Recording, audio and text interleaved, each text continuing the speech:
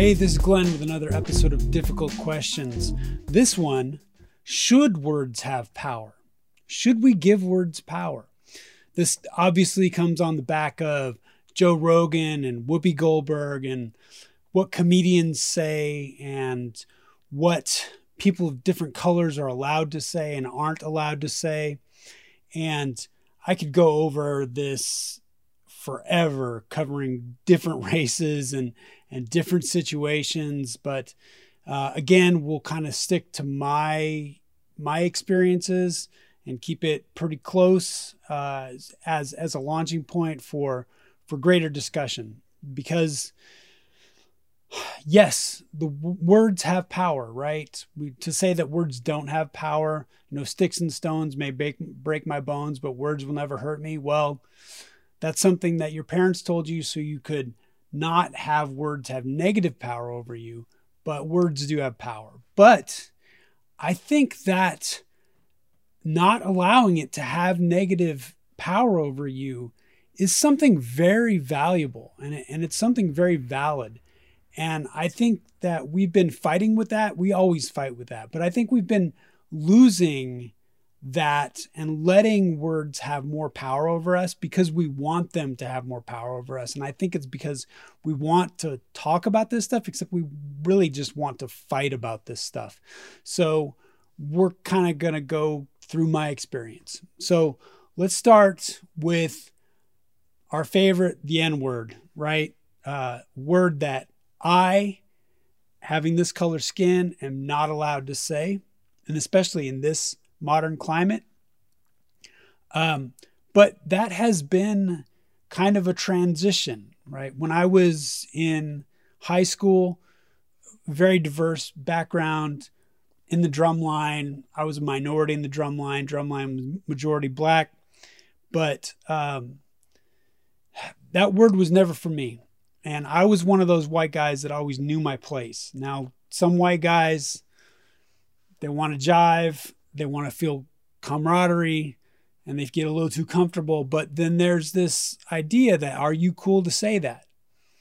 And I always knew that no matter what, even if someone felt I was cool to say that, I was never cool to say that.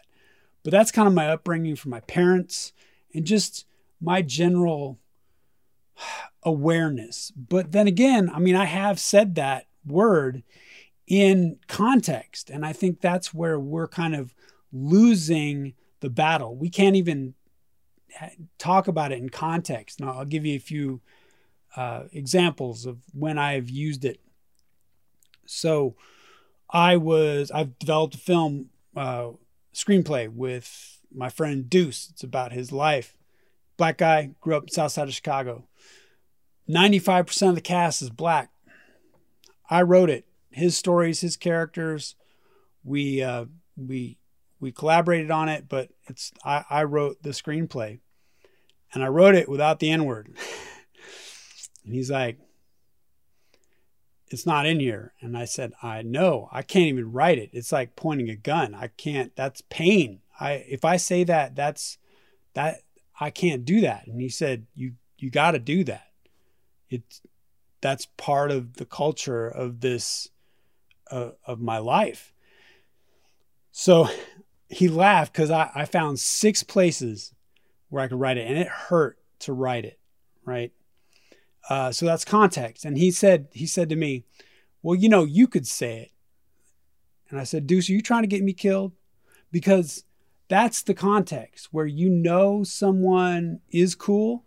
They don't harbor ill will towards you or to the color of your skin or to the people of the color of your skin. And you're comfortable with them saying it in your sphere. But especially in today's world where you never know what is recorded, heck no. I never want to be the optics of me looking like I do, saying that word to anybody. NDRE is of the opinion no person of my color should ever utter that word in any context. And I'm not saying she's wrong, because she's representative of her and she's a thoughtful person. She's not necessarily representative of everybody. Obviously, Deuce gave me special context to say it. I wouldn't anyway. Another context, I was talking to a friend of mine who grew up in Philadelphia. She's half black, half white. Identifies obviously as black, because if you're any part black in this country, you're black. And she grew up poor. And we were talking about it, and talking about Joe Rogan, talking about NDRE, talking about all of that. And she's she said she grew up, just that it just came out. That was in speech. But her mom, who was white, hated it.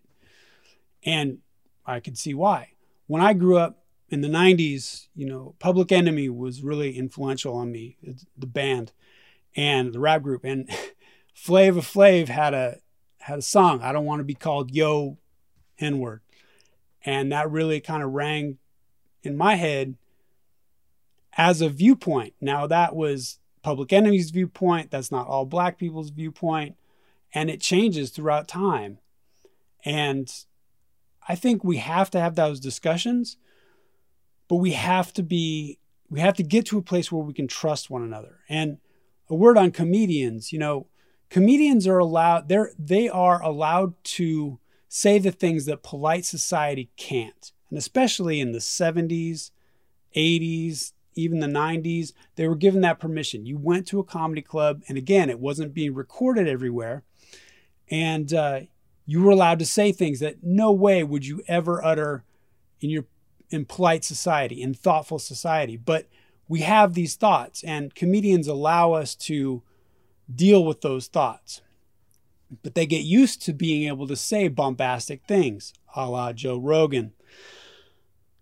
And then that gets out in other contexts where people get hurt. People don't know what Joe Rogan's context is.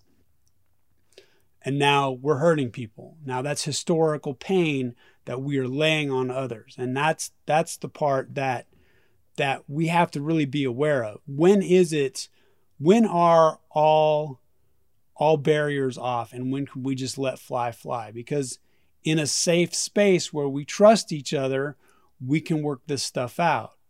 Perfect example, Whoopi Goldberg, right? I think she's used to, because she's a comedian, because she's an actor, she's used to just speaking her mind. She's used to speaking bombastically. Says this whole thing about the Holocaust wasn't about race. Now, if you ever want a Jewish person to get angry with you, start reducing the impact of the Holocaust, right? Or what that was, because that's historical pain. You don't do that. But to talk about it, and I know what she was saying, because being Jewish is a religion, it's a culture, it's a race. But depending on the situation, obviously, Hitler was saying Jews are a different race and that's why we can kill them. So it was absolutely about race. But in some circles, Jewish people are considered white. I was auditioning for a part, and this guy wanted me to be a stand-in for this Jewish actor. And I was thinking, okay, right, because I'm German, and I'm thinking back to, okay, it is about race. Hey, just so you know, I'm white. And he said, yeah, it's a white, the guy's white. Oh, yeah, dummy. I mean, so it's this floating thing, like, are Jewish people white? Are Jewish people not? I have an Israeli friend, and she's like, I identify as Israeli, and I'm from, my people are from Egypt. Are Egyptian people white? And, so it's races. Again, I would constantly say race is racist, and just bringing it up brings up pain. You're hurting someone at some point, but when are we allowed to talk about it? And I think we have to define that, because we have to take that power away from our words. It can't have that much power all the time. That's just pain. And then we end up not talking about it. And I think some people have used that. So for example, back to me and the N-word, I'm muted. I can't use that word ever now, because I might be recorded and someone will take it out of context. But before, I could, and at least I could talk about it. I have a story. So it's in the podcast. At one point I got arrested, and I was developing this story with Deuce, and Deuce didn't think that I could get arrested. because of the color of my skin. And he was really blown away. And so his comment was, man, you must be the wrong kind of white. And I am the wrong kind of white in a lot of situations. And I like to joke about that, again, with a safe community that understands where I'm coming from. Because if I just said that somewhere else, what are you talking about, white man? Right? White is white. And then a black person will say to me, you know, at least you are white. You can be poor, but at least you have white going for you. If you're black and rich, it's still better to be white. True. I'm not arguing that. But back to I'm the wrong kind of white. I'd moved to a really pretty Caucasian city when I was teaching in San Bernardino. So I was commuting. I moved to this city and I didn't have a car at the time. So I was taking the bus into work and then going back to the city. And I was riding my bicycle and I took the bus to the bus stop back into the city. And I was riding my bicycle home. And it was the first night I was there. And these guys drove by me in this pickup truck, kind of good old boy guys, and they yelled the N-word at me. Now, I used to tell that story because it goes into I'm the wrong kind of white, having that dialogue, that laugh, that attempt at exploring what that is, that strata between, let's say, affluent white people and poor white people, or white people that identify with other people in other races and white people that don't have contact with other people in other races, whatever it is. I mean, it's the society I grew up in. That's what makes me the wrong kind of white. Wrong kind of white. But we can't have that discussion, and I can't tell that story because someone called me the N-word and I can't say the N-word, so I can't tell that story. Because in mixed company, that could be very bad. I'm back to me saying the N-word. So, you know, long story short, I think words absolutely have power, but they shouldn't have as much power as we let them have. There have been movements before where, let's say you hear a black man say, I hear the N-word, they're not talking about me, right? That word is not going to get to me. That word is not going to get under my skin. I listened to David Goggins, who's an endurance athlete, and he used to be in the military, and he used to talk about stealing souls. And that was because he would get under people's skin, not necessarily with words that he would say, but sometimes actions.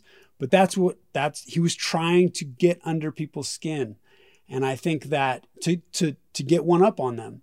And I think to not allow words to get one up on you is very powerful. Now, it's hard to do because you don't know whose intentions are what a lot of times. And that's up to question and discussion.